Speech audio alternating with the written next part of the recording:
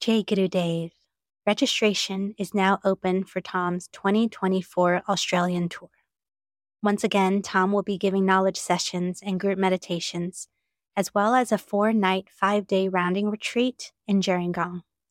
If you haven't learned Vedic meditation yet, Tom will be teaching Vedic meditation while in Sydney, as well as advanced techniques to those who have already learned Vedic meditation. Tom's Australia tour runs from June 6th to the 30th, and you can find out more at tomknowles.com/Australia. Sahana Vavatu Sahano Bhunaktu Sahaviryam Karavavahai Tejasvinavadhitamastu Ma Vidvishavahai.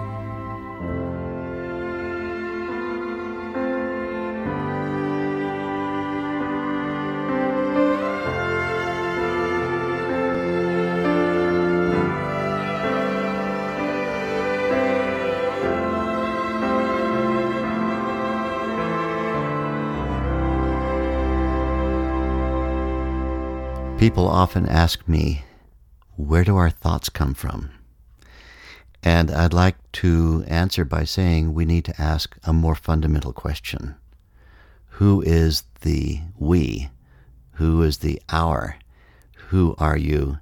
And beyond that, let's just change that subject slightly. What are you? What are you actually? Are you your thoughts? Is that what you are? Is that what makes you? Are you simply a body? Because we can demonstrate using lab science that you can't possibly be your body. Your body is made up of 70 trillion cells. 200 to 300 million of those cells die every day in a natural attrition. Skin cells replace themselves once every month. And fascia cells replace themselves once every 2 to 3 years. Muscle cells replace themselves in total once every 3 to 4 years. Bone skeleton replaces itself somewhere once every 7 years or so.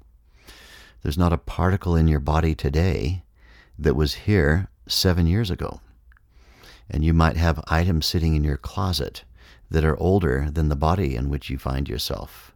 So if your body is a flux of energy and information, that is to say cellular matter that's constantly in flow, that can't be what you are, because you can remember what it was like being 10. But the body that you had when you were 10 has replaced itself many, many, many times. How can you be the body? All those cells are gone. Are you the thoughts that you're having? All these thoughts that I'm having, my memories, my ideas, my desires. In neuroscience, we refer to these things as quotes unquote cognitive processes. A cognitive process means a desire, a memory, a thought, any kind of consciousness activity. Ultimately, the answer from Veda is you are not the body, you are not the thoughts, you are not the memories. What you are is the consciousness that's witnessing all of this. And what is that consciousness? What's the nature of that? It is an unbounded field of pure creative intelligence that is the fountainhead of everything.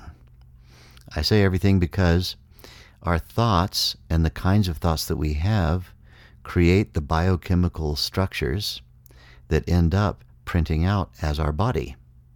If you have sad thoughts right now, then you'll produce certain kinds of neurotransmitters, neuropeptides, and proteins in your brain that will then transmit into the body as biochemicals.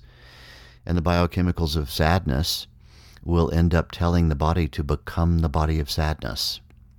So, as we say in English, as unlike other languages that might say, I feel sad, in English we say, I am sad. I am the sadness. And that's been true all the way through to the body.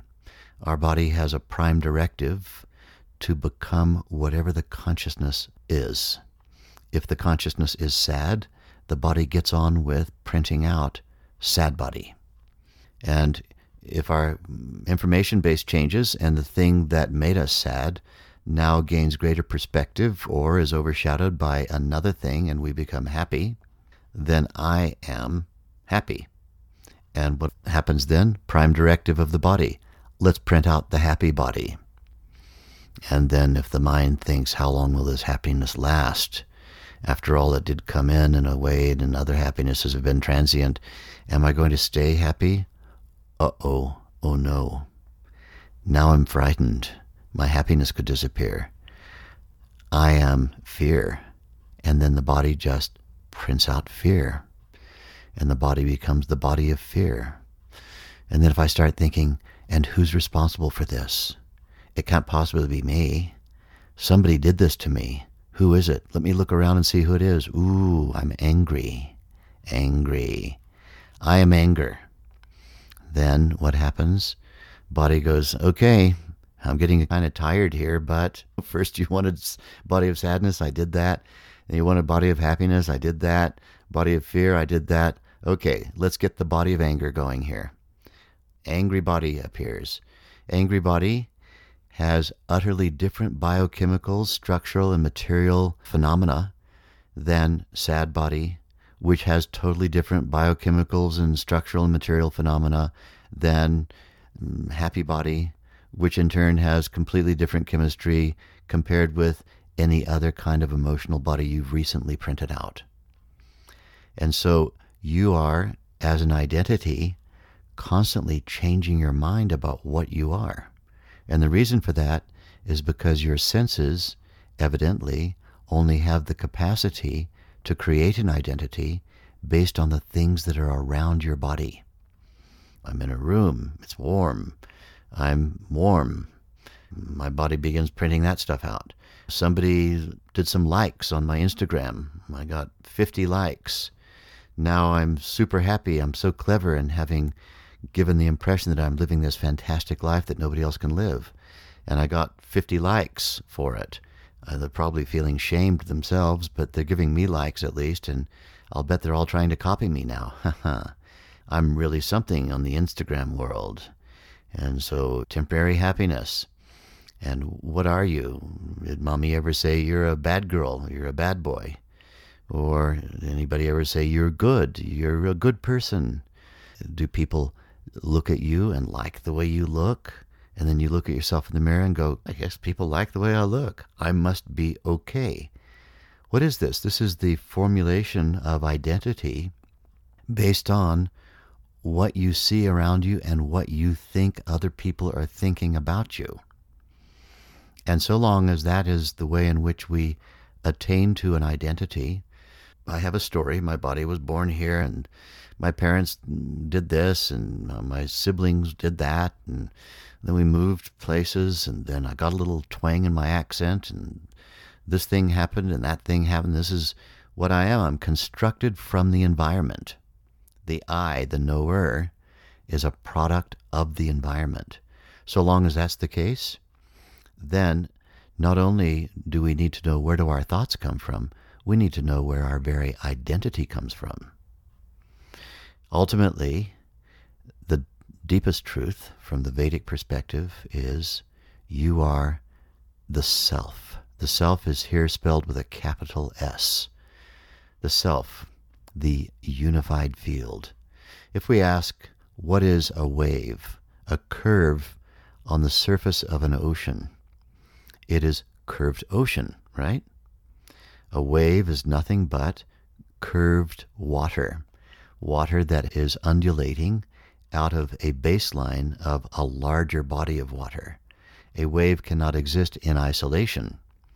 A wave is a localized undulating curvature of a greater underlying field, something oceanic or a big lake, whatever.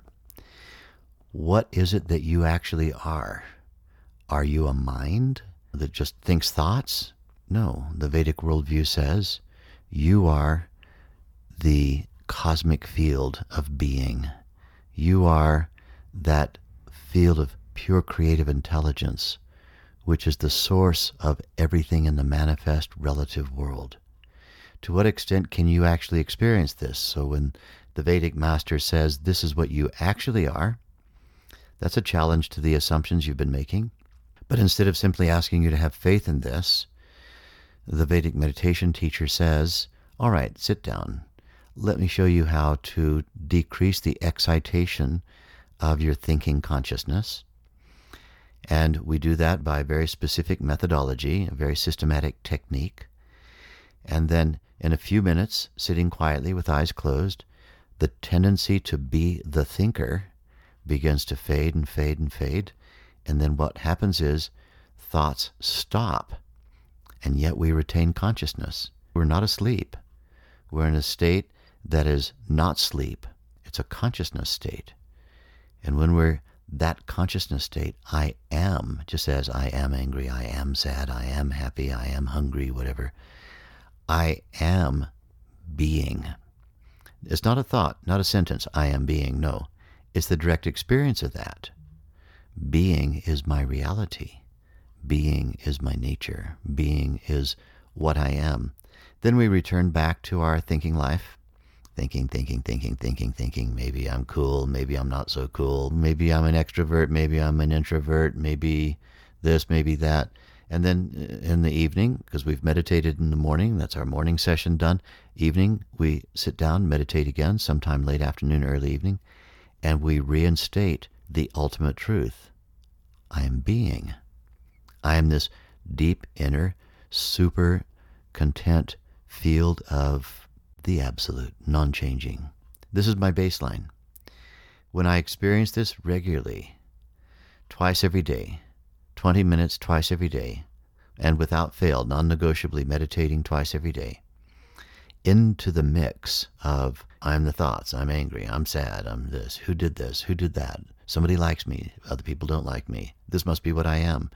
Instead of all that nonsense being the only thing by which we identify ourselves, there's one consistent absolute thing that keeps on appearing in that 20-minute meditation. I am being, capital B, being. I am the underlying field. And being itself is not a thought. It's beyond thought. It's a direct experience of deep inner conscious silence. It turns out then that all thoughts are like little bubbles that are bubbling out of that baseline. If you think of the bottom of the ocean as being the baseline, and then there are bubbles bubbling up out of that baseline and trickling up, making their way up to the surface. Like that, thoughts have their beginnings in that field of being. Being causes thought to issue forth. But as you continue to identify more and more as your baseline sense of self with being, rather than identifying your sense of self with this ever-changing world that's all around you, constantly changing its mind about what it thinks about you, or even if it thinks about you, you keep on having this experience that I am being.